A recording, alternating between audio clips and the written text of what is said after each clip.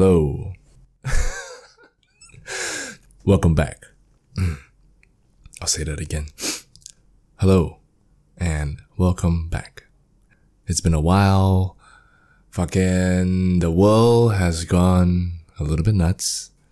I don't even want to talk about it. And yeah, CB has lifted. So at least I've managed to get my potty back and running again. So yeah, the time now is 7:37, and usually about 8 p.m. ish, like the evening time is like the worst time to record my intros because everybody is like coming home from work. My mom and my sister will be coming home. There'll be noises at the door. People are in the living room. Sometimes my neighbors will walk by. There's traffic, cars honking because it's peak hour. So I usually do my recordings in the afternoon when everybody is out. But it doesn't matter now because everybody's at home. And a lot has happened over the past few months. Personal things going on in the world. And I don't feel like sharing any of it now. So today's episode is brought to you by BC Flow State. Rediscover the way you move, feel, and perform through the use of natural and authentic movements that can help you build strength, regain your mobility, I don't know why I said it that way, and reconnect yourself with your physical body. Head on down to his Instagram page, BC_Flow State, and check out what he's been up to. Recently, he made a yoga video for Hokkien speaking seniors that actually went viral. I don't know if you noticed, like if you went to, I think it was on Mothership or something. You can check it out on his YouTube page or on his IGTV that little IGTV part of his Instagram. And share it with your akong, your ama. It's really great. I saw it. I've seen it. It's really fun. It's very funny. And it's very, you can actually do it. You can actually, it's an actual thing that you can show your granny to do. And they will probably understand it. So yeah, I'm very proud of you, bro, that you have been constantly creating content during this time and that you want to help out the seniors maintain their mobility as well during the lockdown. So yeah, good on you. He's also got a podcast which you can give a listen to called All Grit, No Slack. Never look back. I'll leave all the details in the link below. He's also created a mobility video for to focus on back pains and back strains that he's gonna do for the frontline workers, the healthcare workers. That's probably gonna be coming out, I think, end of this week. So I think by the time you listen to this, if you look over to his Instagram page, it'll be there. So stay tuned for that. My guest today is none other than the wise and insightful Edmund 老师. Lee from episode 11, my 老师. I mean, I got a lot of teachers. So Lee from episode 11, you can go and listen to her podcast, which I did. She was the one that introduced me to him a while back. And over time, I learned so much from him. And I've asked him to do this podcast many times, but he's a shy guy. He doesn't really want to be, in the spotlight. He doesn't really want to have an Instagram or an online presence. He's one of those true yogis that would live in a cave and meditate in the forest, that kind of thing. And I'm glad he decided to do this with me. So I have a lot of respect for him. We talk about his relationship with yoga, the differences in dualities, and the power of theming. And if you've attended this class before, you notice that is a very strong thing that he does in his classes. And if you know him personally, he also shares with us on this podcast a little bit more about his personal life. So that's going to be interesting to hear. And I had a great experience chatting with him, and I think you will have a great experience listening to it. So, just without further ado, here is Edmund. Enjoy.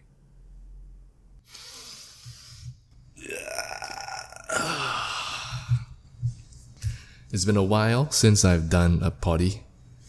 It's been a while since a lot of us have gotten back to how things were, considering the nature of what's been happening in the world. Okay, so we wanted to do a pod before this whole thing happened. Then it happened, then we didn't get the chance, but now we do, 3 months later. Welcome, Edmund, to the big comeback of my potty as well. Okay. Thanks, Aaron, for inviting me to your podcast session. Thank you. Okay, for context, you want to tell people a little bit about who you are? Okay. Hi, everyone. Those who don't know me, my name is Edmund. I'm currently a teacher at home, coming to my 1 year teaching with the studio. And pretty much been teaching for the past couple of years. Coming to about 10 years. It's been a long time. It's been a long time. 10 years.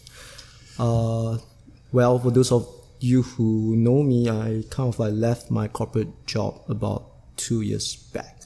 So this is pretty much a new journey in my life, even though teaching itself has been a couple of years. But this whole experience of a full-time teacher and what this actually is, not just a career, but really something that I'm sharing day in, day out. It's been pretty revealing, at the same time challenging in a lot of contexts. I guess most of the time I would start out by asking a very standard question, which is how you got into yoga, what's your yoga story? And so how did you discover yoga, and how did you keep doing it to the point where you are now? Back then, before I started yoga, I was really in the gym, So the gym is really kind of like the counterbalance to all the stress from a desk-bound job. I was also doing a lot of weights, dragon boat. So a friend mentioned you should do some stretching, and I say, why not? So that's how I kind of started yoga. This how old were you? That was I remember I was 30 years old. Okay. So that's about 12 years back. Right. Yeah, 12, 13 years back. So that was how I started. Not young, but not too old, I guess. And you were fit already during that time? I guess so, with the running, with the dragon boat and stuff. Fit, but then again, not really optimal. Okay. Those of us who do the practice will kind of realize that you can be strong, but you're not necessarily well-rounded in that sense, right? So that's how I kind of started on the mat. The first few years was really more about getting the poses done, having a kind of a good physical experience. Starts out physical oftentimes. At all times, pretty much for my case. And back to your question, how did I sustain this? I guess a moment of later shift along the way. So at the start is the physical, the high of doing the poses, getting excited to go to class, feeling that sense of deep release. Deep release after a good class, and I guess having fun. Nothing wrong with that too, kind of try the poses, the inversion and stuff. So that was what got me started doing for the first 2 years. And as chance will have it, the gym I was in had a teacher training. So my teacher training was actually from a gym. So that was how I kind of started teaching. How, from the point where you started practicing to the point where you decided to teach, how long was that? That was about 2.5 years. So 2.5 years into practice, then you decided you wanted to take the teacher training to teach, with the intention to teach it? Yes. Oh, okay. So back then, it's you have this, I won't say passion, but this thing that you really enjoy. As with all of us who eventually stand in front of the mat, teaching, sharing, is this yearning to share what you really enjoy. It's no different from you had we watch a good movie, you just want to share it with your friends, or a good meal, check out this restaurant. So that was kind of like how I started. And what got me going on through the years was the teachers I met along the way. Teachers that you met that kind of like held your hand on a certain part of the journey. Okay, and then along the way they kind of like move on, not because you no longer go to class, but what they share with you will kind of like slowly shift away. And then another teacher comes in to kind of hold your hand. Yeah. So this is how like there are teachers along the way that kind of carry me, hold my hand along the way. For example, maybe at the start is the teachers you go to have a good practice, the arsenal. Then there are teachers along the way that came in to share on meditation. There are teachers along the way who basically, in all aspects, show you the seed of a teacher.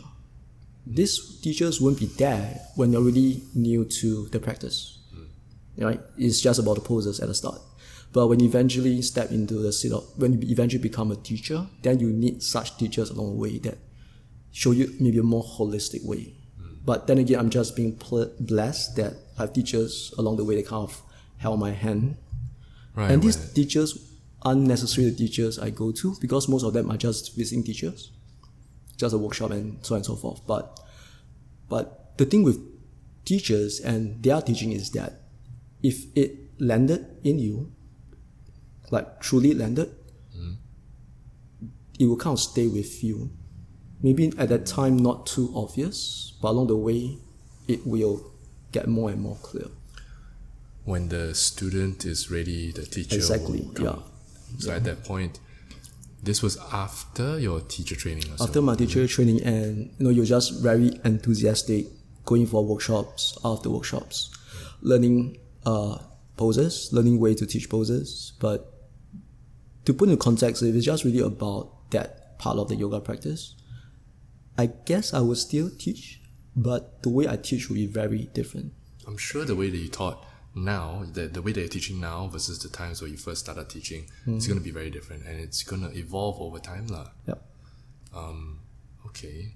How has that evolution unfolded, or how has it taken place? So how I share the practice or I teach basically is a microscopic lens of where I'm at. So to put in context, let's say the early part of my teaching journey is really about being strong, having that sense of accomplishment, as you said.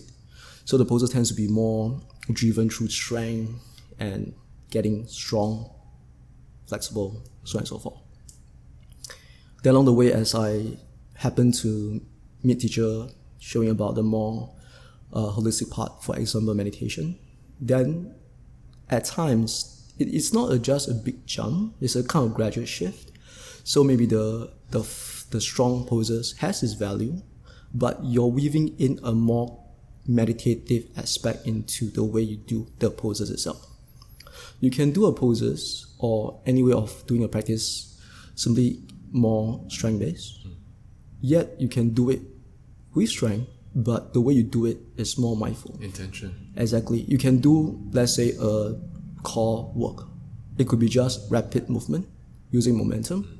So maybe a more mindful approach is to be in control, steady, then the breath comes in, and you see how the breath works. And this is really more towards a slower way of doing things, not necessarily easy, but it's just weaving in slightly different. Then as I get more into philosophy, contemplation, then obviously there's another shift. Then the sharing becomes not just a physical, not just energetic, the mindfulness, then it becomes as a philosophical angle to... It becomes intellectual already lah. Intellectual, yes.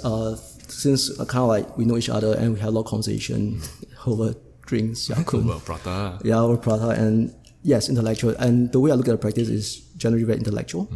More of a yana mindset.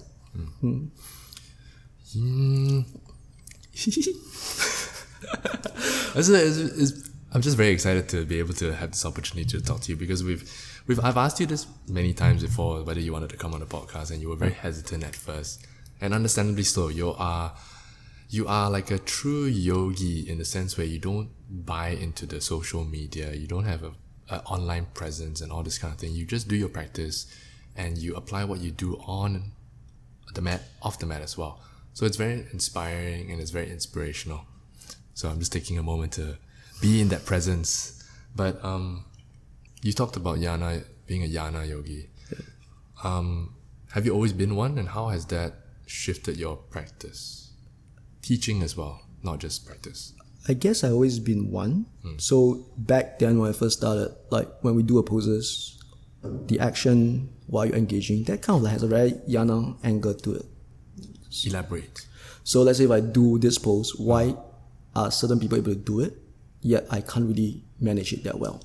Like, how am I feeling? This is from the perspective of a teacher. From a student, actually, way back as a student, I'm like interested in the body, anatomy, in a very gross level, like not really deep, but just understanding like why is the person beside me able to grab hold of something so easily, then yet I can't, right? And why is certain people able to do certain poses yet I can't? So basically, that thought of can or cannot actually has an intellectual angle to it.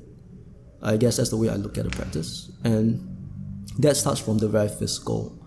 Then as it goes on, you begin to explore like the breath, like why inhale works, why exhale works for some transition. So then again, it's also a very analytical mindset.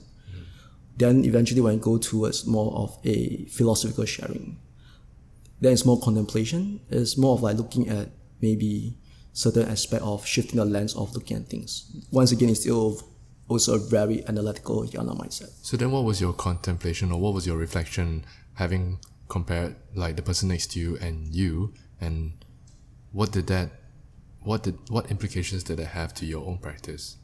So just by observing how other people do it, you begin to, like the way I look at it is that you begin to see what works for some may not work for me. And how this reveals itself is each of us has our own truth. Like your body proportion tells a lot of your whole yoga experience on the mat itself. Just the fact that you have a wider wingspan, narrow shoulder, bind is so much easier. I'm more broad shoulder, I'm not that tall, so my wingspan is not that wide. So bind itself is hard. Then you'll be looking at why is this person Struggling or binding so easy, but I'm binding hard. But then again, this truth reveals itself in a how do I put it? In a way that is honest. Because I'm not built that way to bind. Binding, in order to bind something, I have to twist even more. Makes sense, right? If you can bind so easily, you don't really create a rotation in the spine. But then my truth is I have to create massive rotation.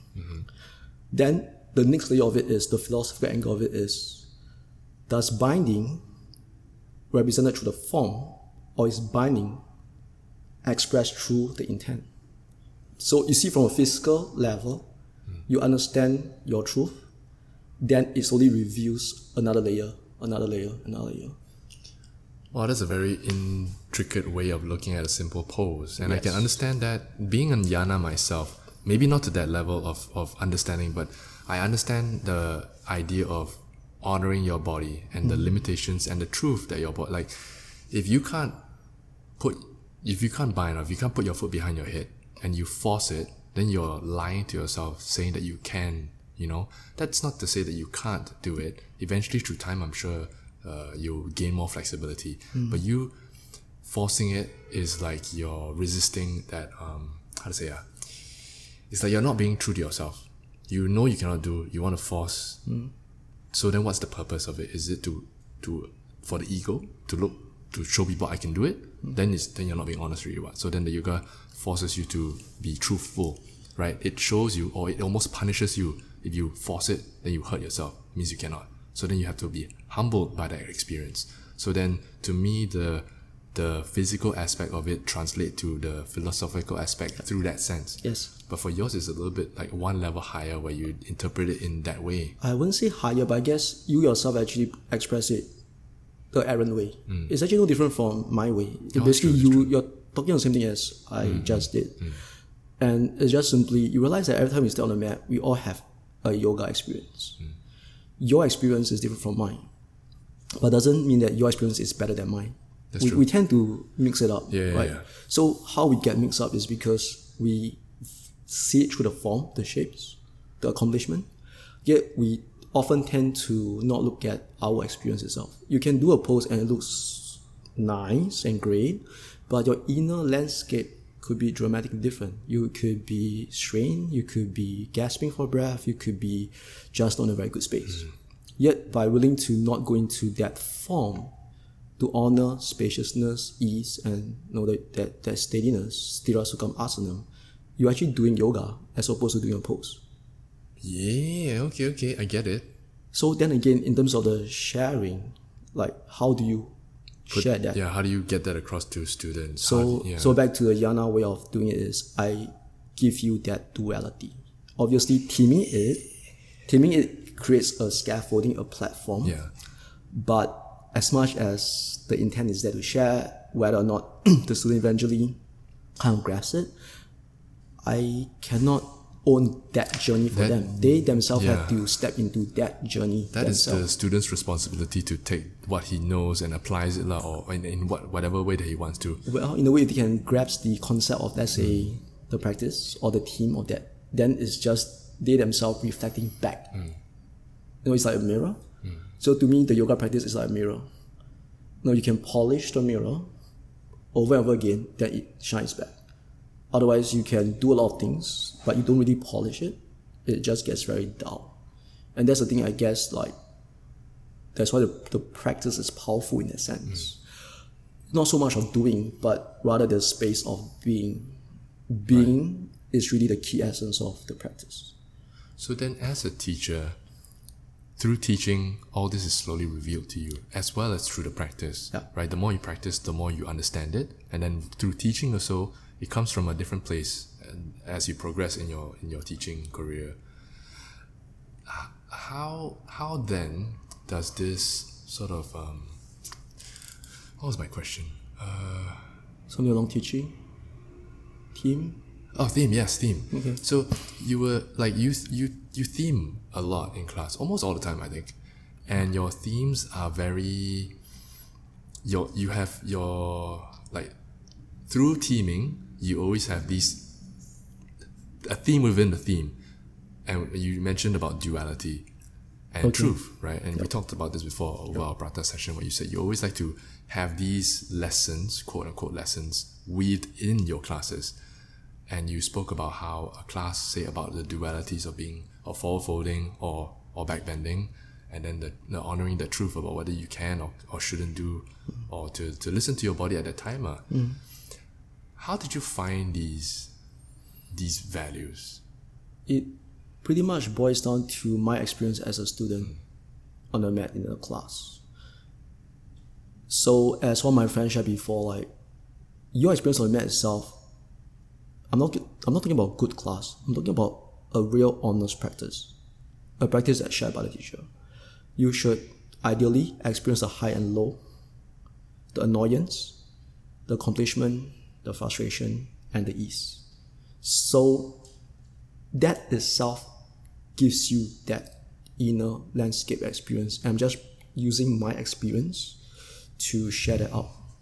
So to put into context, obviously these are my experience as a student in classes. I'm not very good at standing balance because I'm flat foot. Okay, so I don't balance that well.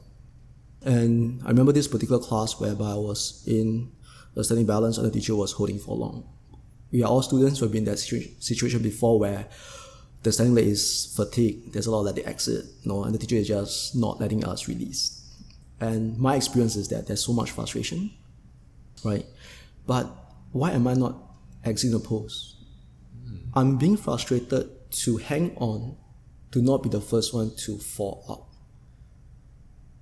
I am in a way in a balancing posture, but energetically, mentally, I'm actually imbalanced. You realize that's the duality of what I'm trying to say. Yeah. So I'm looking back at my experience as a student to then show it to you, or rather to share with you, like, what is it that we're trying to find? You look at about the yoga practice, the Sthira Sukham Asanam, that is also a duality, right? The yin and the yang, the sun and the moon. It is duality. The word itself is duality. The way you practice also will have that duality. The thing is, we don't see the duality. We see what we want to see. And we just push that other shadow out of the picture. But then again, when we are truly honest with ourselves, as I said, the experience on the mat, or rather my friend said, a good practice of that 60 minutes will bring you up and also bring you down. Your practice is to navigate the midpoint, not get overly excited by the whatever you like to do. Neither are you backing away on the things that is your shadow work. Does that make sense? You're like creating this state of steadiness regardless of the form, the shape, the flow, the whole, so on and so forth. So let's say if I'm sharing a theme of balance, yes, I'll be doing a standing balance, but my scaffolding, my team will be asking you to look inward to when you begin to have your energetic and mental imbalance. But to do that, I have to annoy you. I have to make you hold for long. Then you can really look back at when do I really let go with grace or holding on with frustration. That is the duality difference. Wow. How many people we are teachers before, right? When you do standing balance, you see people when they fall off the post, we see frustration. We all go through that because we don't want to be the one falling out, right? But if you can recognize that I have tried my best, right? Today is just not a day that balancing is very tricky. I've shared this in class, you can be really good at unbalanced and pretty much nail it all the time. But there are days in standing balance that you just can't balance. Agree? And what if you are in that day?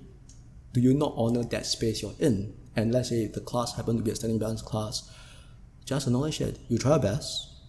Notice when the stirring comes up. You know the teacher's going to hold for long. Then you just let go. And go back to mountain. Recenter yourself. Why do you think people are so resistant with these dualities? Why do you think people... Is it a matter of the ego? I'm sure it is on some level. Yes. I don't want to xiasui. I don't want to fall down. Right? Yeah. I'm supposed to be damn good at this, whatever. So you mentioned a very important point. We go through life with ego. It's just a degree of where your ego is. The practice is actually meant to strip that away bit by bit in whatever it's meant to strip away. So I started practice without ego. This is my honest truth. Back in the days of the asana, the unbalanced, and the fun part, I started the practice without ego because certain poses comes a bit easier to me because I do weight stuff and I'm more open to hips. Anatomically, I'm just more blessed. And these are the things when the teacher goes into the unbalanced, the hip opening, I'm like, yeah, man, this is my space. I can show.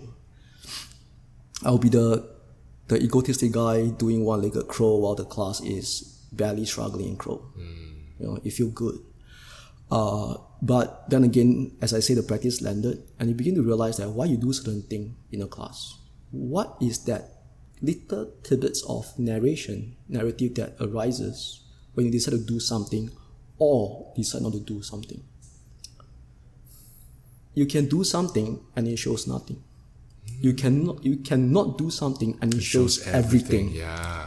That is the duality of... And it's so subtle. Exactly. It's very subtle. The thing is, you're trying to watch a pause in between when you decide to do something or not. If you start inquiring yourself all over and over again on the mat, then you begin to see how that relationship you have with the yoga practice. You're speaking to yourself. In a way, you're trying to see how you navigate your experience on the mat. Like, do I do this or do I not do this? Back to your point, like, I may get injury, you fall, and it's the same thing. You are not, maybe this is not your truth, but because you're in a haste to accomplish, then you fall, you hurt, then you just have to acknowledge that. But often than not, we begin to blame the practice. We blame the teacher. Right.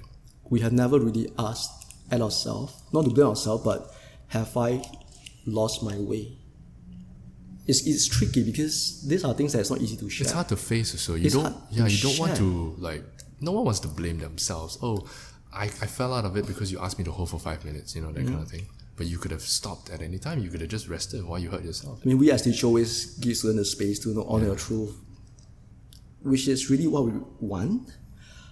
But this is the point where I would at times share in class that when does a student become a practitioner? We are all students in the class of 10, 12, 15. You can go through a class of 60 minutes, the poses, the flow, the whole. When does that one student evolve and shift to become a practitioner? What you say is the point. You become responsible for your own action. The teacher is just facilitating a space for you to navigate your experience, right? So, as you say, that 5 breath. When it's like, back to what I say, like setting balance. You know, I would have, when I'm doing that kind of sharing, I would really preface the class that we're going to stand for long. We're going to be in standing balance for long. Then, so obviously that focus on looking inwards when you become imbalanced. I have given you the stage. I've given you the space for you to navigate your experience. If at the end of the day you still hold it and get frustrated, I cannot be, as what I'm trying to say is that the student has to be responsible for their own practice. The day that they decided to let go and return back to mountain with a smile on their face, they then shift from a student to become a practitioner. They become responsible for their own action on the mat, their own experience on the mat. What I'm hoping to share is to give that space for a student to start that slow shift. It's hard because this kind of thing you can share it, but once the class starts and the frustration comes in, it's not easy to return back to that. But if we, or rather in my case, if I as a teacher go through that as my experience, as a student, I'm getting a lot of my team and experience really from my space as a student. The challenge I have, the frustration I have, I'm trying to bring it into that space. Something that people can digest. Hopefully think about. Learn from. Whether or not they get it, that practice or not, ultimately that's not what I'm here for. I'm here to be that mirror, or the yoga be the mirror for you to reflect back. Interesting. There's so many levels to this. There's so many levels as the practitioner, as the student. You're looking at it from so many different angles. And even, say, if I'm a teacher, but when I step into the shoes of a student, when I practice instead of teach, there are times when I catch myself not honoring what I need to honor. And maybe there are times I blame the teacher, or I blame the weather, or the whatever external factors I blame. That's why I'm not in a good mood today. That's why I couldn't hold my balance. Yep. But then I'm the teacher. Like, how come I cannot? I'm supposed to know all this stuff by now. So then, coming from your own place, it's still a lot of things to slowly learn and to slowly uncover, and the practice reveals that to you through time. It's very interesting. So back to what you mentioned, and once again, I'm just sharing quotes along the way from friends that I have conversation with. It's like we're all just human. We are just human, right? So, like as you say, we are teachers. We should kind of in a way embody or know the essence of practice, but we're all humans. When you start on the mat, our humanness experience comes in, right? Yet, if you never have a chance to delve deeper, it's like it just keep on reinforcing that mindset. So the practice is actually asking you to pause. Press that pause button. Like you say, you'll be asking, why am I feeling this way?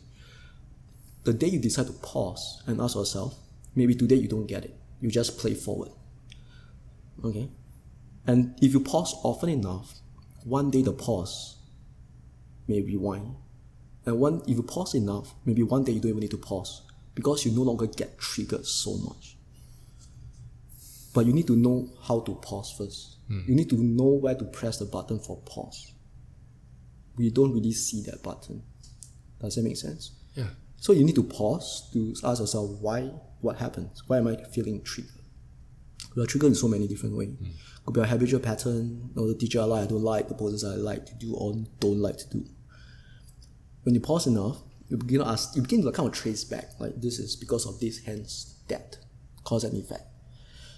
But you realize that this is interdependent, yet at the same time, if you kind of like unhook yourself from this trigger, not to say you will not be triggered, but maybe the whole over time. When you step back and take a look at it from a different or wider perspective. Wider perspective, And then if you keep on going back to that practice over and over again, I do honestly believe at a point in time, it's a bit like meditation. You can't roughly know when that thing is going to come out, but you're able to not suppress it. The key is not suppression.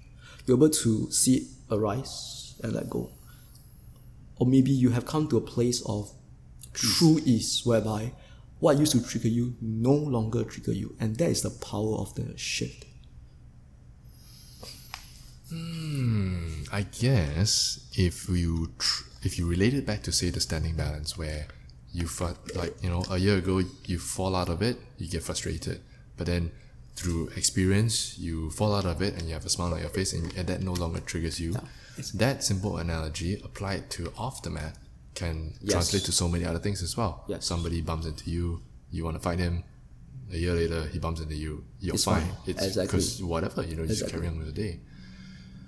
But you see, this kind of shift doesn't happen overnight. You don't do an awesome class and then say you become that person. It takes a lot of self-awareness, contemplation, and fundamentally a practice.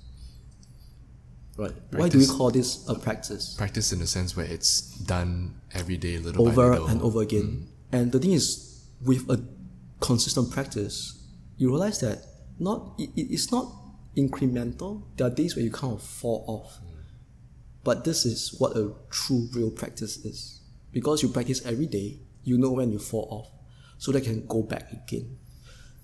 It's different when you practice like once in a blue moon, because you don't see that consistency of how day-to-day things are slowly changing. That's true, and I think that practice, the being able to see the practice is in terms of, say, you're able to see it through flexibility.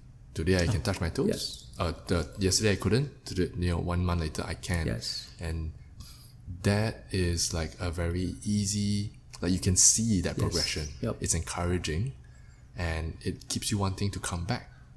There are times also when you are tight, and then what you could do today you couldn't do tomorrow, and that's also part of the practice, where it shows you like, you can do your handstands, good for you, you're very strong, you're very zai, but then maybe today for some reason you can't find your balance. It's not a matter of strength anymore, right? Then can you still be okay with it, right? And it humbles you again.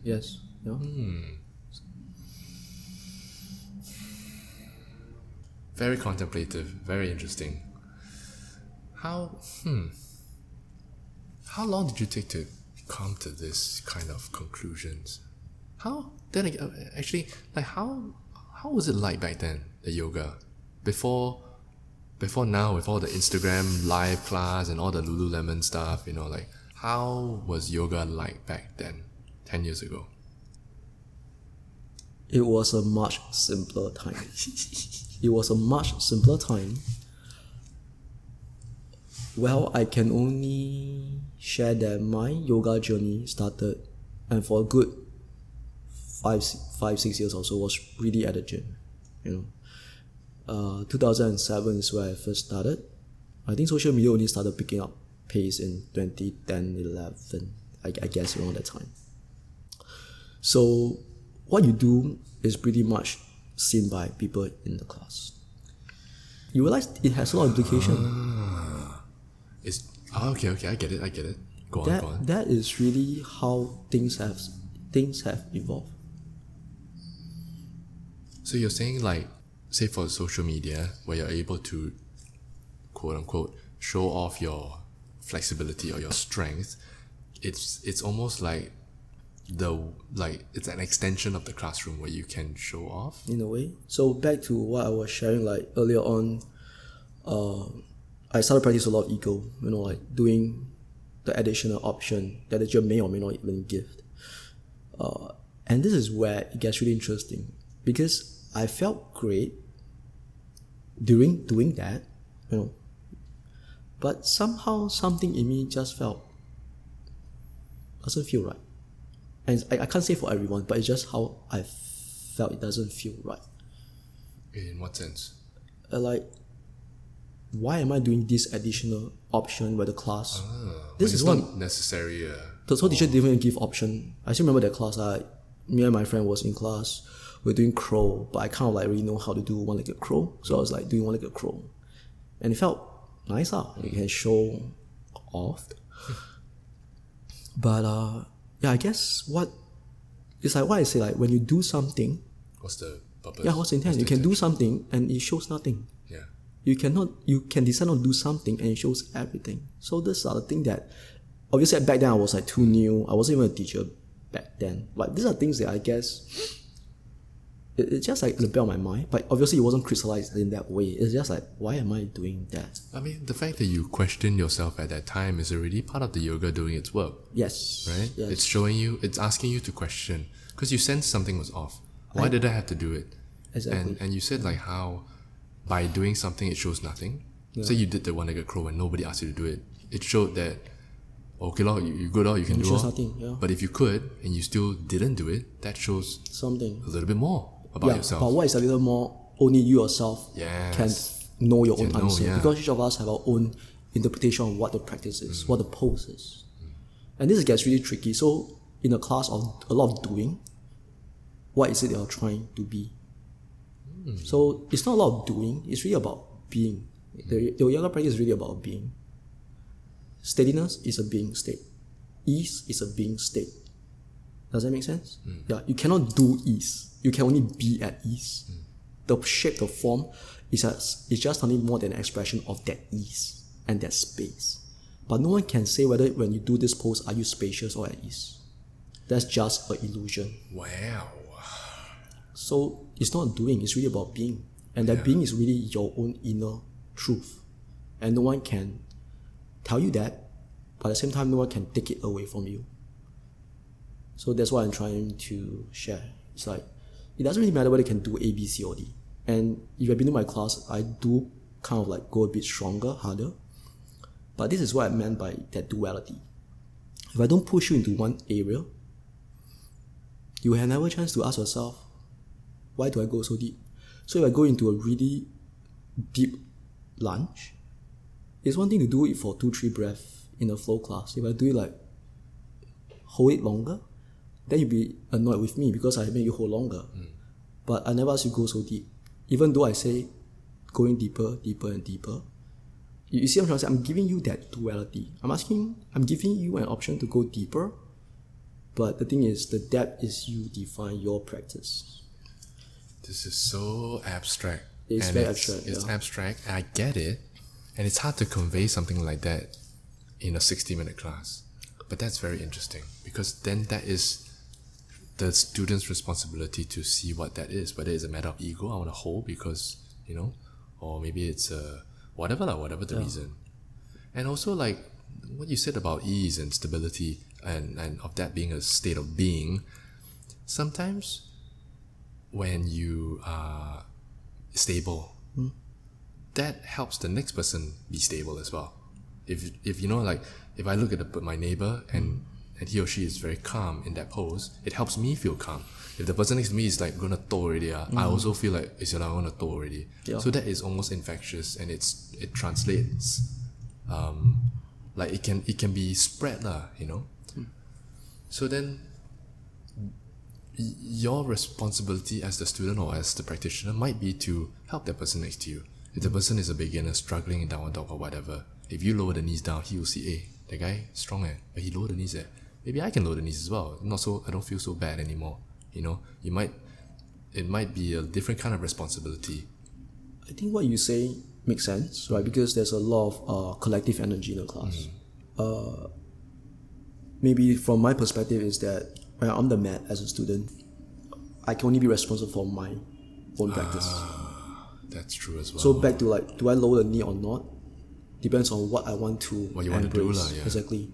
It really not. I mean, all I can say is that I wouldn't like to think that what I do hopefully doesn't affect the other person, because I hope that the other mat neighbor, fellow practitioner, take care of their own practice. I guess that is really. Otherwise, is so two things. There's a collective energy. Yes, like if the class is steady. So one good example is someone comes to your class, is very mindful. You begin to see the people around them starts to move a bit slower. So that's the collective energy, right? And that's powerful, right? That's powerful. But eventually, that the depth, the options, you kind of have to navigate your own experience or be responsible for your own experience. I mean, you can't always be following that particular student's lead or speed or tempo. Kind of, yeah. Eventually, you will move faster, or you'll go harder, or you'll go softer. Depends on what you want to embrace as a But student. then, as a general sense, it's still a state of ease rather than like if I want to stay in my child's pose versus I want to stay in my inversion, there's still ease. Yeah. Right. There's still a sense of ease because this person is helping you, that person is helping you, or you are helping them. Because ease is subjective. And the beauty of it is, if you're a backbender, I put you on backbend, you're comfortable. If you're not a backbender, I put you on any remotely not deep backbend, you are struggling.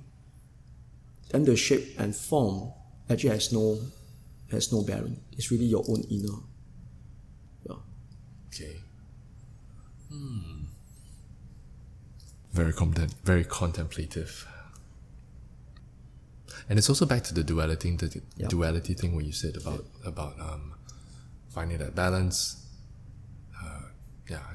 You mentioned something, I had a brain freeze. Anyway, given today's climate, given the current situation that we're all in now with the pandemic, we're all forced to face our own fears, our own insecurities, being cooped up at home, and then now having the CB lifted, we all can come back into the mat. Has there been any shift in energy for you or for your students that you noticed? Okay, for me, being an introvert, this whole 2.5 months of being in a circuit breaker mode has been a breath of fresh air. You know, back then, before the whole circuit breaker started, I was kind of like teaching a fair bit.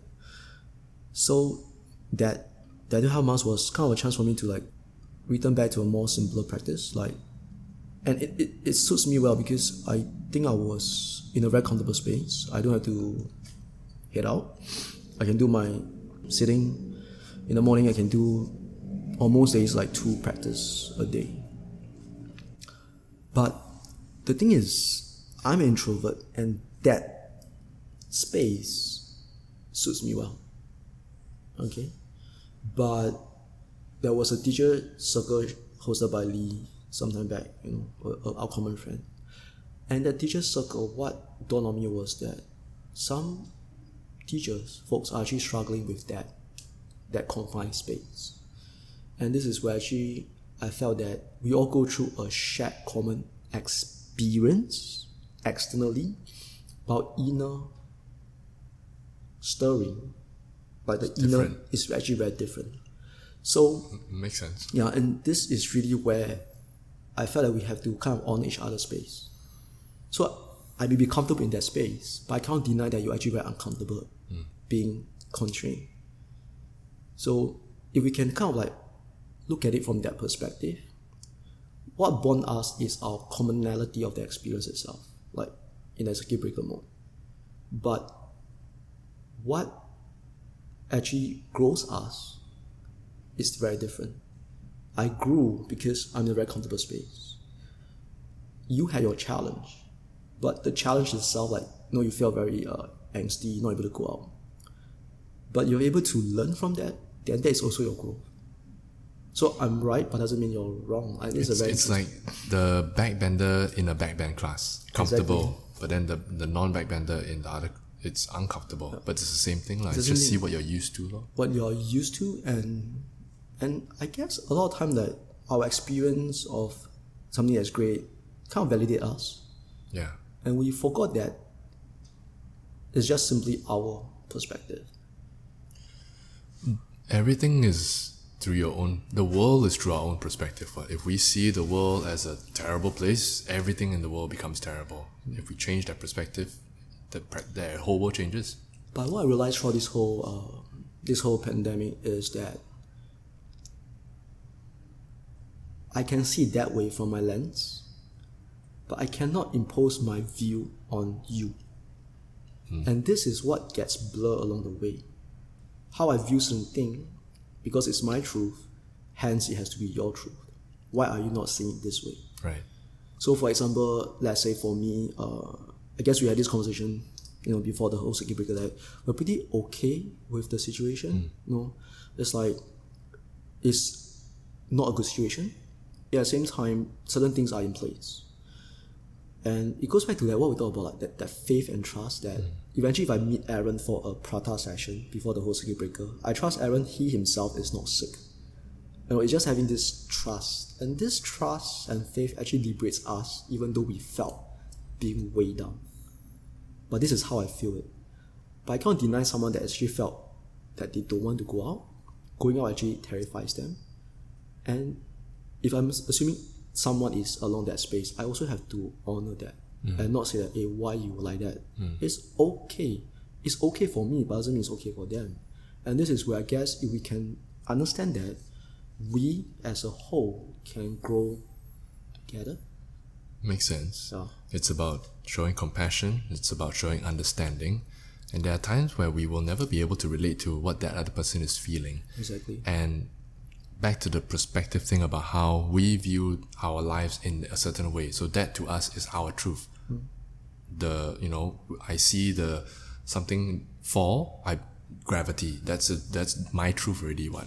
But for all we know, gravity maybe doesn't exist. Maybe this is all a simulation now, right? You can think that.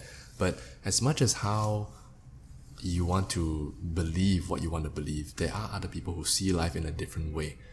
And sometimes we get upset or we get angry or frustrated about that other person's views, because to us it's very clear what this means. Why are you so scared to come out and eat? Why are you doing all this? Why are you being led through fear? But then from their perspective, it might not be fear that leads them. It is caution. It is safety. I'm doing the smart thing by taking precaution, by staying at home and not meeting anybody for like a year or something like that. So there's like two layers to that. Like firstly, dualities once again. Like you can acknowledge that and you can hold a very neutral space for that difference. But I guess what saddened me, and I share with you a few times, is that what saddens me throughout this whole period was that we tend to impose our view onto others, right? As much as we say we practice, this is yoga, and what yoga should encompasses, that equanimity, so on and so forth, and that compassion. I felt at times this doesn't really truly illuminate that. The practice that we've been trying to do may in a way indirectly blur the line. Let me think about this for a minute. I get it. It's hard, it's hard, and it's also like we want to try and impose our truth onto other people because we believe that is the right way, right? That is our way. And if you are against that, then you're against my whole way of thinking. My whole existence is in a way, you go against everything that I believe in. So that's a personal attack, and we defend it. No, what you're doing is wrong. You must do it my way. Same with the other person. Like, I want to do it this way. Whatever. How do we find that balance? How are we able to come to an understanding if we are so polarized in that sense? To be honest, I don't have an answer. There might not even be an answer.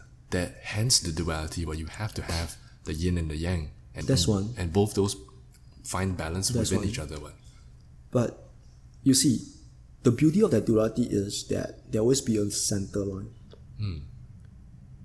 So you're trying to, hopefully, through the practice, come to that center line. Like, as we mentioned, like, I have a certain way of navigating my experience in this whole situation. You have your experience. So there's like two polar. Yet the space in between where we agree that you're right doesn't mean I'm wrong. It's the middle line. And like what you mentioned, like example, like what I do on the mat as a student, hopefully collectively affect the mat neighbor beside me. I think we thought about that, right? But the reality of it is, as I also mentioned earlier, is that I can only take care of my practice. If my practice in a way is able to let you see something different, then that's great. But I can only be in my practice. So that means instead of reacting, I reflect. Does that make sense? So Yeah. I guess because this whole pandemic is, honestly speaking, is a generation defining moment, pretty much, right? Globally, we go through this in a way, obviously different way of handling it, but this is where it gets tricky because how we want to, in a way, impose.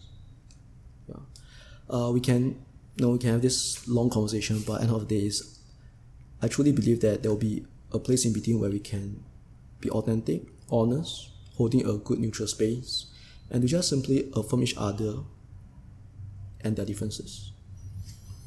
We tend to affirm people who agree with us. How often do we affirm other people's differences? That's true.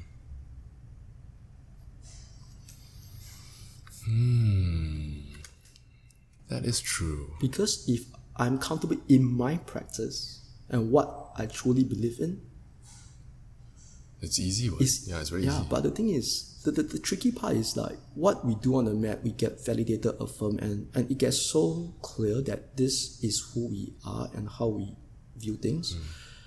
Like what you say is like if people view it otherwise, we felt threatened. Yeah. But that's just a very gross level of the whole practice. The deeper level is actually the dissolution of all that. You glimpse your truth, okay? It affirms you, but we don't often realize that other people also glimpse their truth. You see, that's a part that we tend to forget. So if you have been validated so much by your truth, how can you deny that the other people has also seen their truth, although it's different from yours? We took on the high road whereby our truth becomes their truth because I've been affirmed by my truth. Is there a right or a wrong, I really don't know. This is really a philosophical question to be debated, but the way I have learned through my practice over the years is that it used to really bug me that why you don't get me. At times, like the humanist experience do arise, like why don't you get me? But as I say, if you pause enough, often enough, when the why don't you get me arises, you can actually see and let go and become the next narratives that why don't you get me, but I also do get you. So we are actually okay. We're okay, but we're not okay lah. Kind of. Yeah, but it's really hard, you see. It's really, really hard currently in, as we mentioned, like this whole social media thing is really, it's powerful. At the same time, it's powerful maybe in a not so good way. Because it becomes an echo chamber.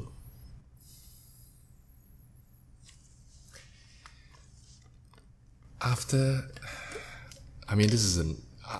like mentioning what we mentioned just now about not being able to find that middle ground with people, you think you're open enough to share about what we're talking about in terms of your situation?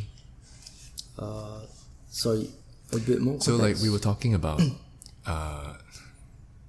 certain people not being able to understand us and finding that peace with this difference. Okay. And if we relate it back to your personal situation, how has that affected you? And if you can share some context. You mean my personal space? Oh. Yeah. Okay, so I'm trying to be very subtle to lead into it, but anyway. I hear you. Yeah. So while you think about it, this was also Angie's question, which was what's the exact question? She wanted to ask when and how did you realize that your dharma was to become a father, and what was it like to grow apart from your partner? Okay. Firstly, her first question, how do I realize my dharma is to be a father? So as far as I can remember, I have always wanted to be a father. Okay, it's just simply this thought that I want. Okay. But underneath that thought is this feeling of being unsatisfied. Being a father? No. So you think about it, right? I want to be a father. Okay, that's just like I want to be a father because of like forming a family unit, for example. But underneath that sentence for me is this going through life in a way, feeling unsatisfied. Okay, Not because like you don't have a job, you're struggling. It's just like things are missing. fine. Things are fine. I was together with my ex-wife, and we go through life. The job is okay. Good salary, good pay. And we have a yearly or twice a year traveling and stuff. But the moment you start to sit with yourself, like truly honest with yourself, there's this sense of being unsatisfied, and I cannot put a word to it. It's just like not complete. Okay? So when my daughter was born, and yes, I am very, very, very, very happy that I became a father. But what truly illuminated the Dharma for me was I felt complete. I felt satisfied. It's like the book by Stephen Combe, whereby he mentioned that if you have glimpsed your Dharma and to not fulfill your Dharma, it will destroy you. Oh, that's intense. That's intense, but this is really what the Dharma is. It's like you might have a certain aspiration when you're young to be a painter, for example, and whatever life choices you made kind of move you away from that, right? But let's say down the road when life takes on a shift and you start to pick up that paintbrush and start painting, and I was like, maybe you felt this overwhelming fulfillment. And I was like, you really glimpse that Dharma, and like to not pursue that in a way, it's at you. Yeah. So that book, it's pretty powerful. Like in that book, he showcased a lot of well-known figure, and how like their Dharma has been shown so clear since they are young. And yeah, it's pretty hard. It's a pretty hard concept. It's like even I don't know that. It's very intuitive for you to understand. And what was powerful was that I don't even know that. I just know that I'm happy. And then I have a conversation with another student after class. And I can't remember what the conversation was, but without even thinking or having had that thought ever, I just told that student, which is my friend, that my Dharma is to be a father. And it just came out from the blue. Like my inner consciousness was putting out the words. It's not even like thinking about it, It's like, yeah, I'm happy to be a father, But that's one thing, like, I just want to be clear, like, the Dharma of being a father is very different from being a good father. I guess you need to see a difference. Some parents could be awesome parents, but what sparks them could be not being a parent. It's something that's very, very intricate, and only yourself can kind of know, like, what makes you feel complete. Like, if let's say, Aaron, tomorrow you're gonna die, do you live with sadness, sense of regret, or you live this world with a sense of being complete? Complete in the sense that you've done your bucket list, but at a very internal level, core, you felt you're complete. And this is something that we don't really ask ourselves often. If you can ask yourself that question, you're able to find that question or the answer to that question, what arises may truly be your Dharma. Because once you once you are able to step into that space, a part of you actually feels, I'm okay. Are there multiple Dharmas? Yes, possibly. Okay. Interesting. And okay. Like, if Aaron, you were to, now my turn to interview, if you were to live the world in 1 week's time, would you live with grace, or would you live with some sense of resentment? And if there's some sense of resentment, what is it you're unhappy about? I think everybody will leave, or rather, like, given this timeline, like, you're gonna die tomorrow, everybody, let's say we take away fear and all that, right? That would I feel fulfilled? Would I live with grace and not like be kicking and screaming, I'm not done. I'm sure everybody on some level will feel like they could have done more, right? If given the means, or given that there's always going to be regret. Oh, I wish I had said this to that person, or hadn't said that to that person, or being nicer to this, or had done that, or went there, or Okay, so if I can pause. Yeah. What you have just shared are for lack of a better word, quite superficial. There always be things I can do better. I can always be nicer. I can always be so on, so on and so forth. Having done all that, assuming you can, do you feel complete? Let me think about It's a this. feeling of being complete that's a key. Like feeling complete and fulfilled versus doing things that you think you should have done better. There's actually a difference. And that is the question you have to ask yourself. You see what I'm trying to get at? It's like the feeling of being fulfilled that I think I feel like I might be okay with that idea. But then again, I'm not actually gonna die tomorrow. I wouldn't know how I actually feel. But if you ask me right now, I don't think so. I think I feel quite complete. okay. But then that doesn't give me assurance, because then I feel like I don't think I've accomplished anything like I don't think I've found my Dharma. And for me saying this, that I'm okay with things if I die tomorrow, like, does that mean that I don't have a Dharma? I don't know, you have to see. Yeah, I don't know either. This is End of the interesting. day, this kind of contemplation inside, we tend to feel that we need to find an answer. Yeah, I feel like I don't like the answer of And at me times, being okay. and at times, like maybe there isn't really an answer. And the answer do reveal itself. It's great. It's your own insight. But if we have never really asked ourselves that question over and over and over again, like when I ask you the question, I'm not sure I thought about this before during our Prata Chillax, but you do realize that your intellectual mind is trying to give you your answer back to me, But not not your truth. Yeah, And because that's I'm thinking of it intellectually. Yes. What thing I haven't Yeah, done? exactly. Yeah. And this is nothing wrong. This is the thing that because the thought of dying is not a question that we often entertain. You know? And the thought of like sitting with ourselves, the thought of dying is even more daunting. You can talk about dying, like having this conversation, and it feels okay. I mean, you can pause, think a bit, but to sit by yourself and think about dying and what makes you feel fulfilled, unfulfilled, so on and so forth, can be really scary. But we don't often go into that space enough for whatever needs to arise to arise. I'm not saying that you definitely will get your Dharma answer. And that's really not the point. The point, as we all practice, is the inquiry, svadhyaya.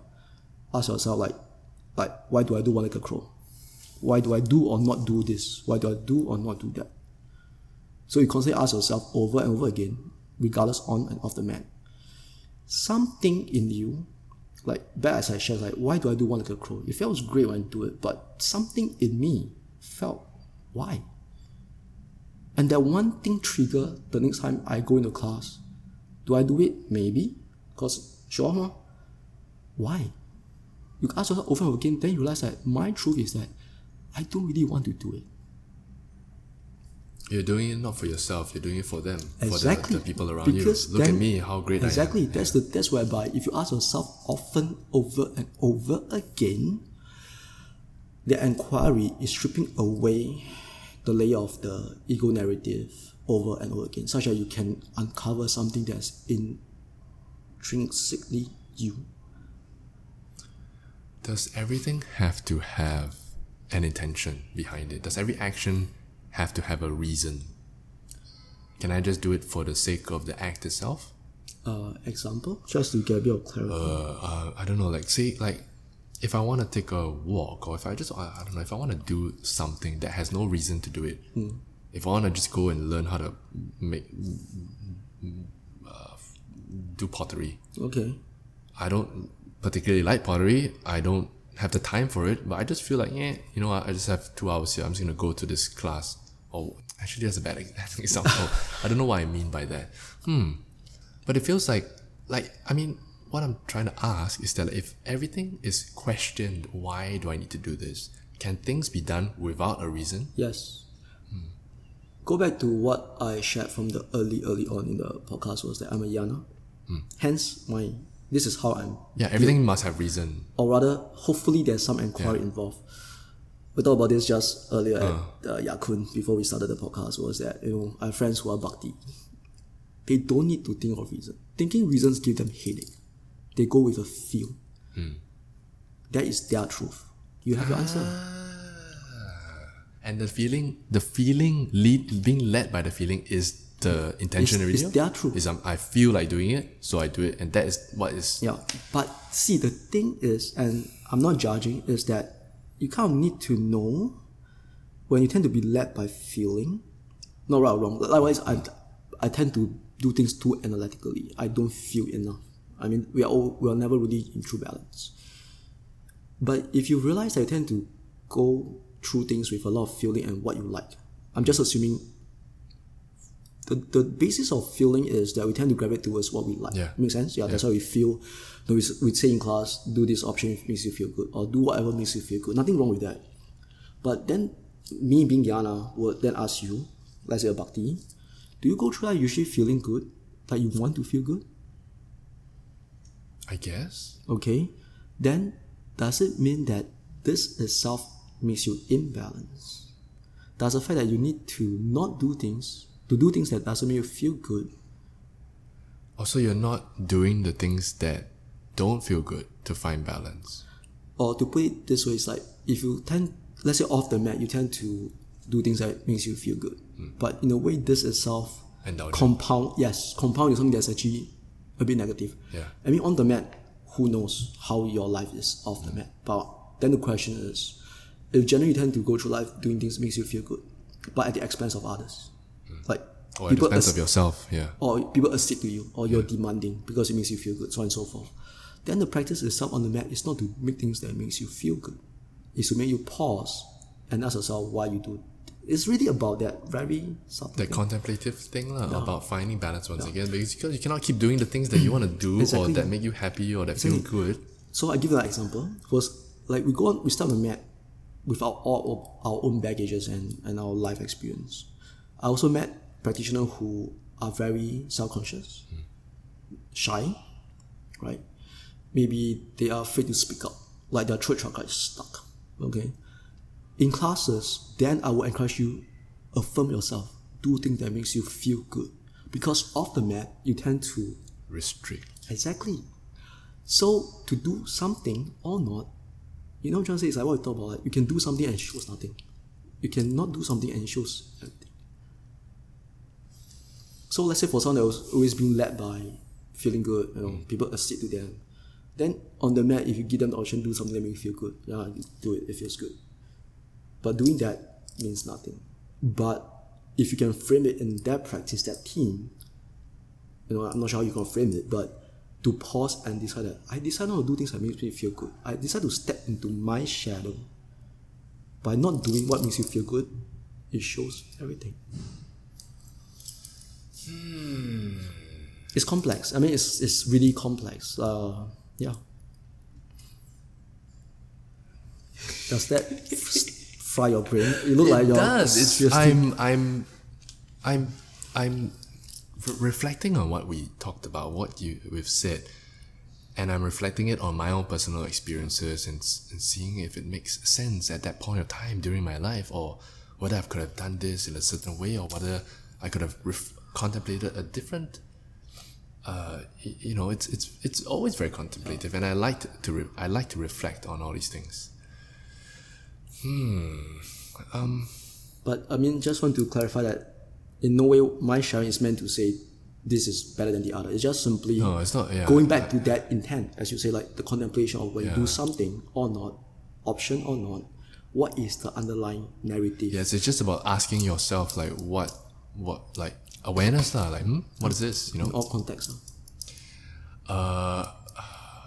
You want to talk about soul connection? Yeah. So back to Angie. Sorry. Second question was Just gonna take out his watch. It's annoying. You keep hearing the click. Okay. Soul connection, and this is also what we talked about yesterday at Yakun. So fucking love Yakun. Go yeah. on. So in my personal space, I kind of separated with my wife about coming sometime late last year. So it was not easy. We've been together for literally more than half my life. I knew her when I was 18 years old. I'm now 43. So you go and do the math. Yeah. But what dawned on me was when we kind of know each other, we were still young. We were trying to find our own identity. And I guess over the years we grow. Me with my yoga and obviously her with her own life. But what I learned throughout this whole journey is that often at times the partner we have is actually a companionship, which we talked about yesterday. And what is this companionship? Could be something that's as simple as liking the same movie, enjoying the same food. This is like more of the base aspect. Then there's like kind of companionship. As long as we enjoy doing things together, that's fine. But it's about the different vibration we should talk about. Vibrations is a nice word too. Yeah, vibrations, like that is just a very low base vibration. The next vibration is basically about how you go through, well, as I would say, day-to-day life, like your own ethics and stuff. Are you truthful? Are you honest? Are you generally more resentful? So on and so forth. That's our second vibration. We can be companion on the base level, but the next level itself, if it doesn't align, it's going to create a lot of dissonance. Okay? Then the next higher level is like basically the philosophy of life itself. Obviously, this adds on the core values and the ethics itself adds on to the philosophy. Well, generally philosophy of how you approach life. So I guess my journey with my ex-wife was that we knew each other when we were young. We were trying to find our own identity, and it was great. It was companionship. We enjoyed certain things doing together, but yoga happened to me, I guess, for lack of better words. We talk about life before yoga. Ruining your life. Yeah, yoga ruining your life. Quote Richard Freeman. Okay. And yeah, not a bad thing. Like, if you actually ask yourself before you started the practice, I'm not thinking about before you started doing yoga. Yoga is just asana on the mat as of now. Before you actually had a practice, like a yoga practice, contemplation, insight, on and off the mat. How were we back then? Are we generally more contracting? And for me, I tend to be a bit more contracting. I was really unhappy. I'm a really whiny person back then. I whine at everything. But I guess the practice started to, as I say, it's like just a little bit. Like Edmund, who used to whine a lot, now hardly whine. Okay, maybe the whining out of 10 sentences become like 9, 8. No, it's just like very gradual. Then if you keep on asking yourself, why am I whining? Because sometimes whining is just to express that unsatisfaction. So from that whining become not so much whining, and eventually you don't even feel the need to whine. This is what I meant by keep on pausing over and over again until you realize that you don't even need to pause. Whining has no value to me anymore because on the inner level, you felt okay with a lot of things. So this is how yoga shifted. So from very base level, companionship, kind of like the next vibration has started to create dissonance. And then this is where it gets really interesting because of that misalignment. Nothing wrong. Don't get me. Interesting is a very kind way to. Yeah, but don't get me wrong. I mean, every aspect of it is a learning experience, journey. Is challenge and so on and so forth. I mean, we all grow from challenge, right? But I guess it comes to a point whereby, on a very higher vibration, things are not aligned even remotely, and it wasn't really a big lead up to that separation. It wasn't like having argument and so on and so forth. It's just that one incident where it dawned on me that things is as it is, like seeing reality for what it is, like really stripping away all the fluff and the filter, and seeing the reality for what it is. So that one episode was actually got annoyed with my daughter, and I just scolded her. What came out from me was actually words directed at my ex-wife. It's like you do something, you get caught in the emotion, and sometimes it's very hard to unhook yourself. But the practice is that you are able to look back and, gosh, there's so much suffering. Suffering not like big tragedy. I often say that these are actually ordinary suffering. You go through life being unhappy, and you don't even realize you're unhappy until things trigger and then things overspill. So I realized that, gosh, this is really a lot of ordinary suffering. And I'm really blessed to have friends around me that I was able to share this and hold a good space. And there's always this quote that we talk about, like, do not mistake the pause in between suffering as happiness. Like the companionship, the travel, all that are happy moments. But deep down underlying is just ordinary suffering. So we tend to view that moment of pause as happiness, but actually it's all suffering. So so it kind of dawned on me. Me and my ex-wife have a very good, honest chat about it. And it's just realizing that, no, we have actually grown apart. Not recently, it's really 4 years. And it's not a big thing. It's not like I wake up next day. Yeah, it's not like I wake up next day, all mala beats and so on and so forth. It's just like really small things. Not easy. So there are things that I was really, really going back to the practice. Like, gosh, that period was so challenging. I couldn't even imagine how I survived that, but the practice kind of hold me steady most of the times. I mean, at times I actually will flay. But the practice actually hold me, friends around me hold me steady. And yeah, I think I'm thankful that the parting was amicable. No, it was no animosity and things. I think that is what I can truly be grateful for. It was a close, a gentle close of the book. As the chapter ended. As much as it can be gentle, because on the way there, circumstances. And I think along the way I'm also trying to navigate this new space I'm in. Being with her for almost more than half your life. Yeah, because like 18, I'm 43. You do the math. Yeah. I knew her when I was 18. I'm now 43. Yeah, so like 18 times 2 is 36. I got another 7 years to add on. Yeah. Wow. But yeah, like, do not mistake a pause in between suffering as happiness.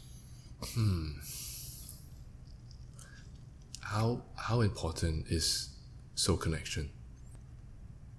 Remember we talked about another different topic, like things in isolation doesn't make sense. But when things look back, the line, the curve, the dots, tracing back the dots, actually becomes a picture, like a whole tapestry. So this thing about soul connection, soulmates, it's a very kind of thing that I heard about. I don't really get too excited about it.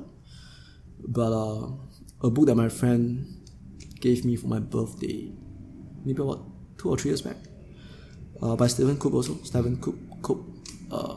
I basically read all his books. It's called Soul Friends. So he goes through like what are the potential 6 types of soul friend you could have in your lifetime. 6. Off the top of my head, like container, noble adversary, partnership, twinship, so on and so forth. I mean, it's a bit hazy now, but it gives me some idea of what actually is a soul friend. Not someone that you, hey, let's go out for a movie and a drink, but someone that can just connect on that vibration I'm talking about. Like once you connect on the vibration, the higher vibration, the philosophy of life, whether you like chocolate, I like vanilla, doesn't matter. It's the higher vibration that's actually the most important thing. Okay. Does that make sense? Like, it does. It's a very subtle, and it's a very internal sensation of like trust, and we're on the same page, we're vibrating on the same level. So when you're vibrating on the same level, that means you don't have to tell me anything. Just by the fact you say something or you do something, I get you. Because this is how I would vibrate.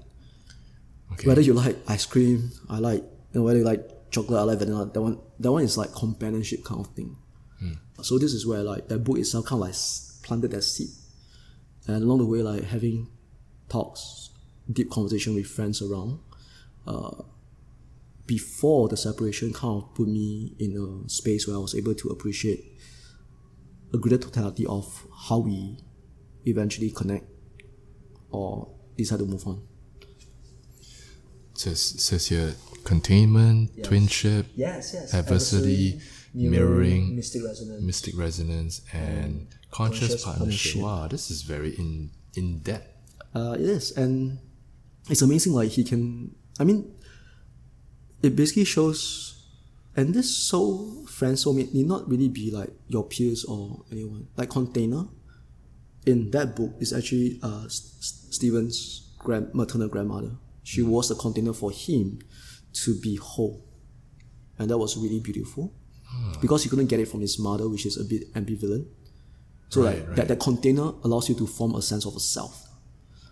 Then things like mirroring and twinship is like pretty much your growing up years, people who can Best friend. Your best friend is twinship. kind of, yeah. Then even like mystic resonance could be someone you totally admire. Like you could play a piano and your mystic resonance could be Beethoven. Like what he does, you get it, you know. Like it may not be someone that you know. It could be a different generation, lifetime. But what that person eventually is, create, you get it. And it vibrates at such a deep level. Okay. Yeah, so I mean this book is the book that allow me to look at things in slightly different light. Yeah, and obviously conversation with my Bhakti friends. They know who they are. You know who you are. Yeah, so that was nothing short of deep revelation. And that kind of put me in a space to realize that certain path, journey, connection is meant to kind of like move on. Move on not because you move on from resentment or animosity, but move on because you see that reality for what it is. And this is really hard. Like you realize that, gosh, this is like the truth. Yeah. And then how do you move on from there? And it's really scary. Also, we talked about how all this ties in with your identity. Like we talked about how you had always been the father, you had always been the husband figure. That was your identity.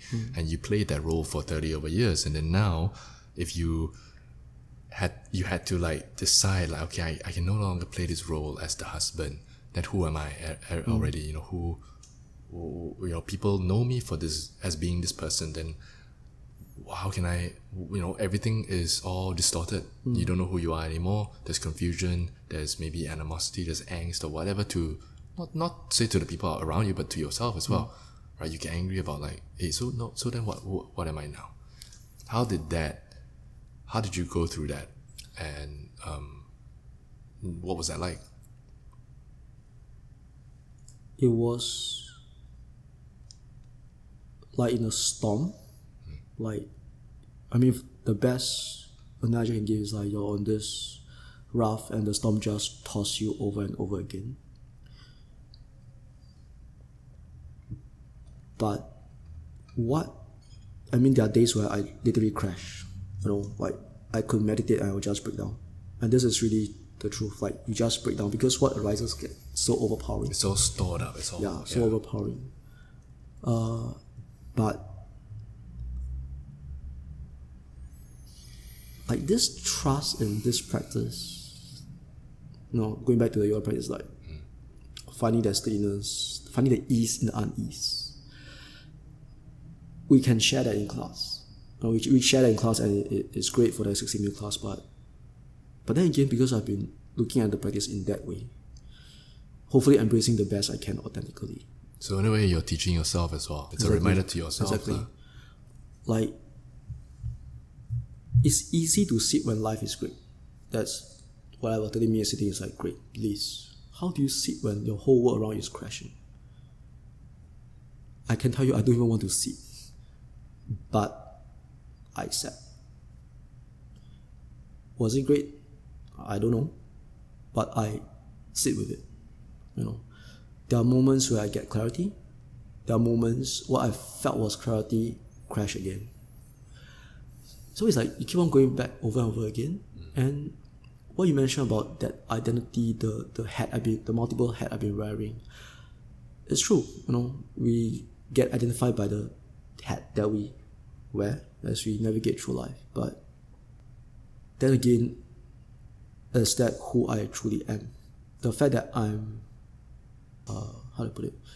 It's like you're not bound to your identity. Like you have the ability to change who you are at any point of your life. I wouldn't say change who I am because, in a way, or to recreate. I don't know. Or redefine. Yeah, maybe redefine is a good word to. I mean, like you use. are who you are from birth to death. You are the same person in a sense. Like whatever you do, you sort of know. Like I won't like this, or I will like this. You sort of know what you are. And that is, say, your quote-unquote identity. That's who you are.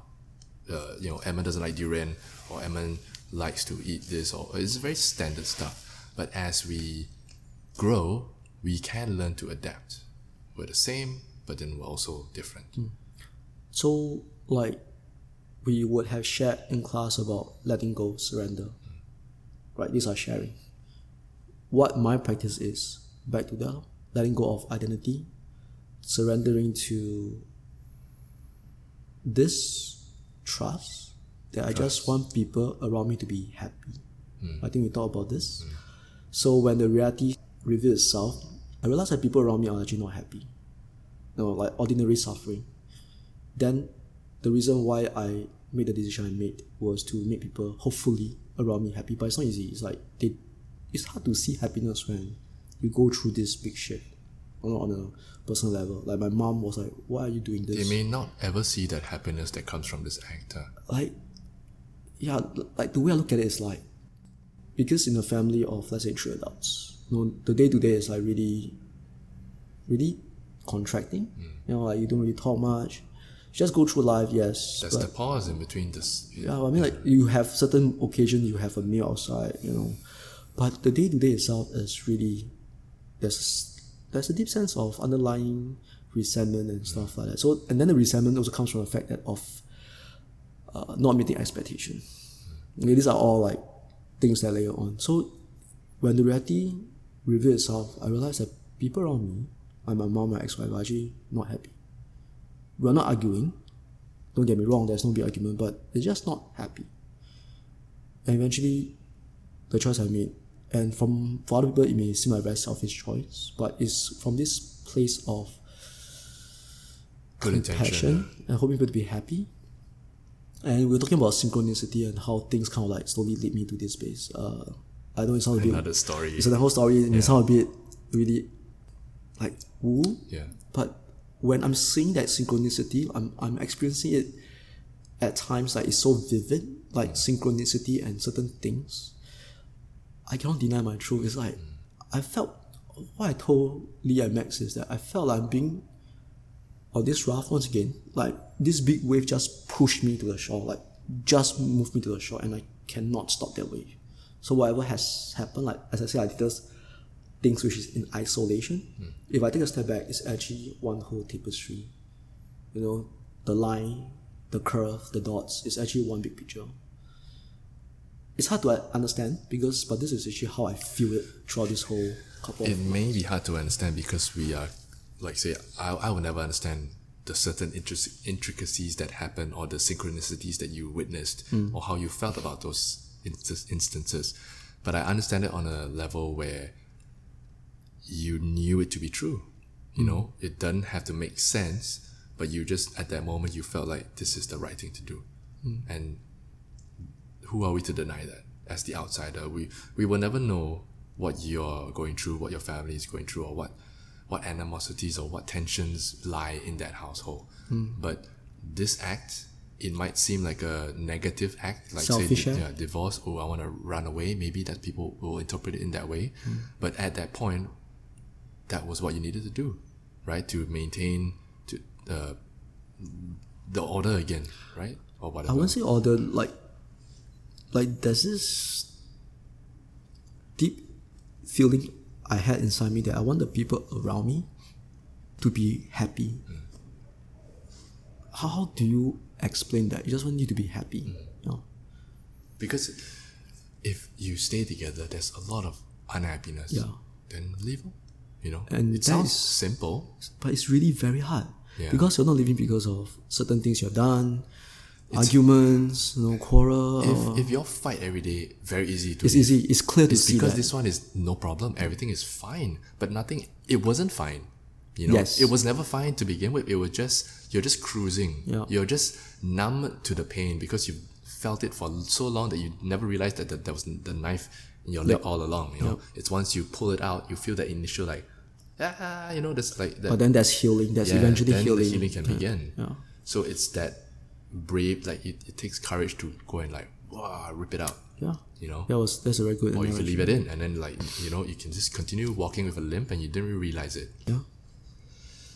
You put it really well. You couldn't put it as well as that. Okay. Thanks, Angie, for the question. Yeah. I think like, to be honest, we've covered quite a lot already. Yeah. I've covered almost everything I wanted to cover. Okay, cool. Shao has a question. Okay, I don't think it's a very good question. It's just a very generic question, but I'll ask it anyway. okay. He wants to know, where do you see yourself in 5 years? Wow. Good question. by the way. Good question. You know this question we generally get asked in the corporate world. Yeah, that's why. Yeah. Like, where do you see yourself in 5 Like, years? what's your 1 5 year plan? Yeah, like, be this, be that. Yeah. The truth is, after what I've went through the past maybe 2 years with the separation and stuff, that question no longer has any bearing for me. Does that make sense? Because, let me think. Not say it has no value. It's a valid question, but I no longer project myself out like that timeline. Because nothing, like you're think liberated in a sense. Kind of. Okay, so go back to like back then when I was in the previous marriage, like that 5 years makes sense. 5 years makes sense because by then You need to certain be things, of a certain things yeah. and so on and so forth, right? But that was an old identity. That was an identity you're clinging to. And that identity projects a possibility forward. And that in a way, nothing wrong. It kind of gives you a direction, trajectory. But if you tell me 2 years ago that I'll be where I am now, I would say not possible. Never ever possible. And then it goes to show that whatever you're clinging on and whatever the 5 year plan you're projecting is very much dependent on where you are now based on the identity. Now, if the identity itself has been wrecked, dismantled, like I don't even know who Edmund is now, that 5 year projection actually has no bearing. That's interesting. Not to say that's a bad question. It's a good question. That question is good, but it wasn't meant to be answered in that way. Yes. Because because I'm sure he wanted to know. Like, I mean, like, it's a very normal question. Where do you see yourself in 5 years? But then that makes sense because that question forced you to think, and through that But contemplation. how you think is true where you are now. Yeah, But exactly. what I went through is like where I was 2 years ago. My You're probably- whole projection yeah. is so different. But this goes to say that like things change and life flows and things change, but the way it waves and change, and it's really quite fascinating. Like I'm going through my experience. Yeah, same time I'm looking at my experience and see how I can learn from it. So a big part of it is like, what is identity? That identity that you hold on to. And what happens when you lose that identity? So then, what is this identity? Like, is having an identity important? So I would say, okay, this is once again just my contemplation. There's 2 layers to that. You need identity to go through life, right? The likes, the dislike, the way you do certain things. That's kind of identity.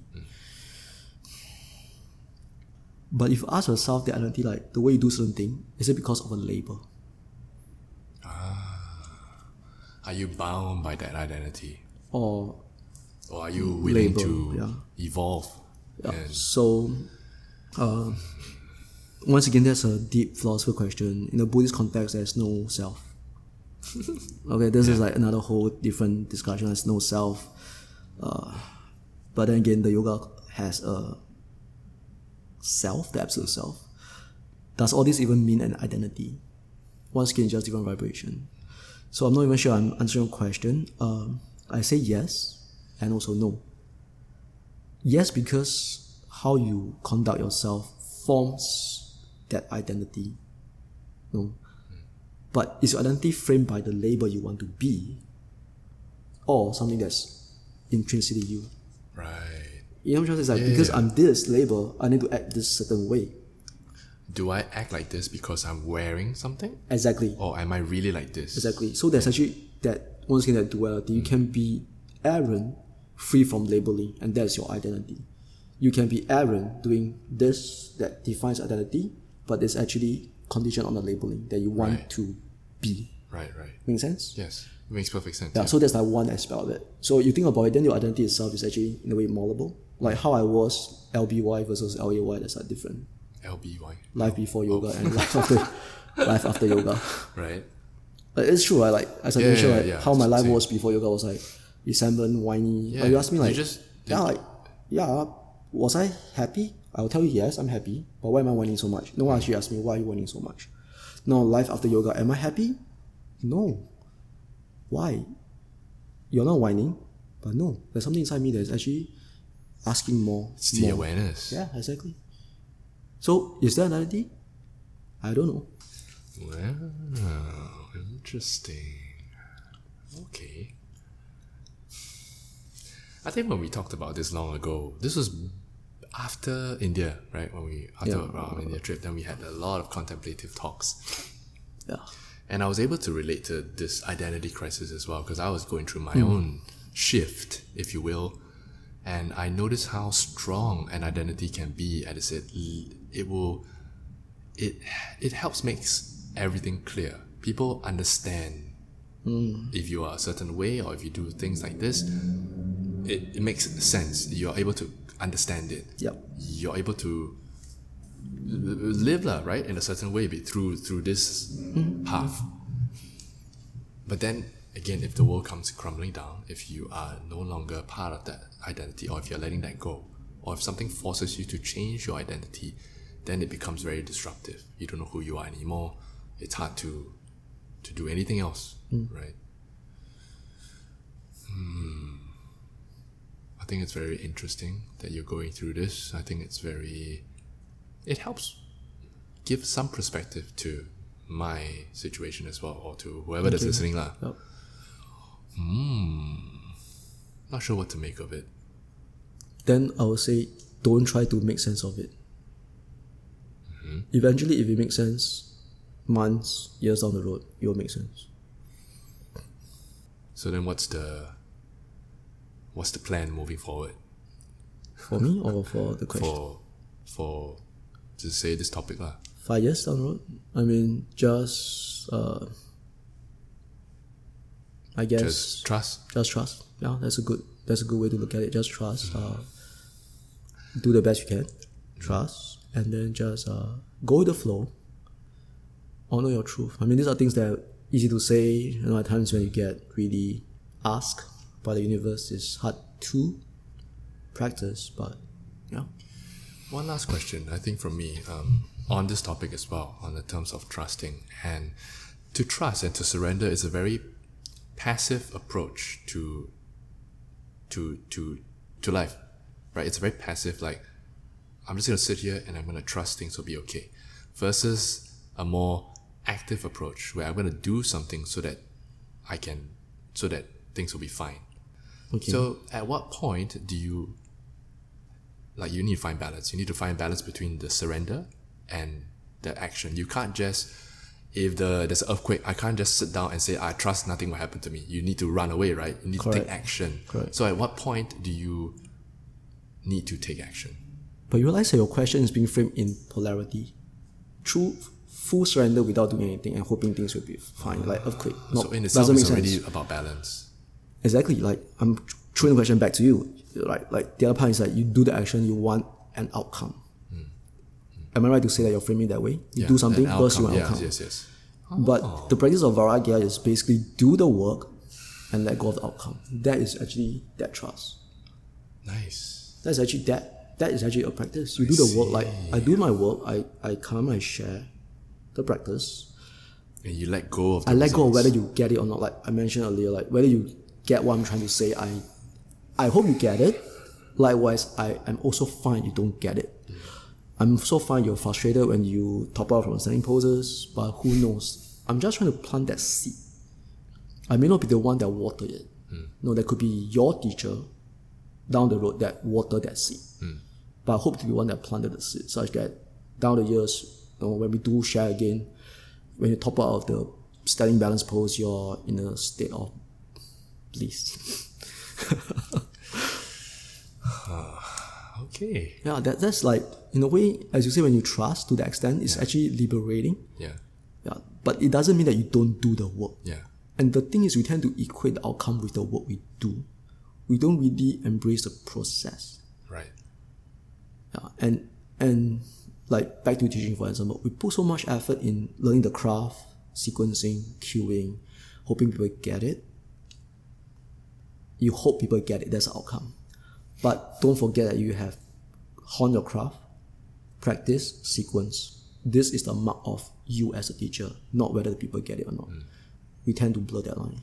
People come with their own situation, their own whatever, like they come, and if they don't get it at that time, it is not a reflection of you. You know, it is just at that particular time you did what you needed to do. If everybody's all angsty or And that's why they came at a bad place, it is, you gotta let go of that. Yeah. don't get me wrong, it's hard to share from that space. When you have a room full of how many pair of eyes Different looking at you. energies all bouncing around. Yeah, so not to say it doesn't get me, it does get me. So it's just being true and honest. Like, we're all humans, we get affected by what you share, hope people get it. But it's a matter of like, you get affected, but how long that feeling of why stays with you. You know what I'm saying? It's like the thought, that feeling of like, why people like don't like the class. It happens, like, especially when you team and put so much effort in it. But it's like that feeling of could be that maybe half an hour, and it doesn't. And then afterwards, it's yeah, fine. Yeah. but it gets tricky when it stays with you for days, Yeah.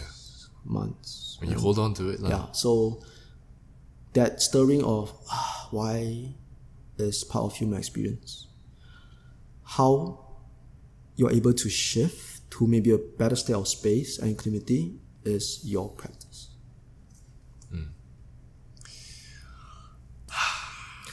You sound exhausted.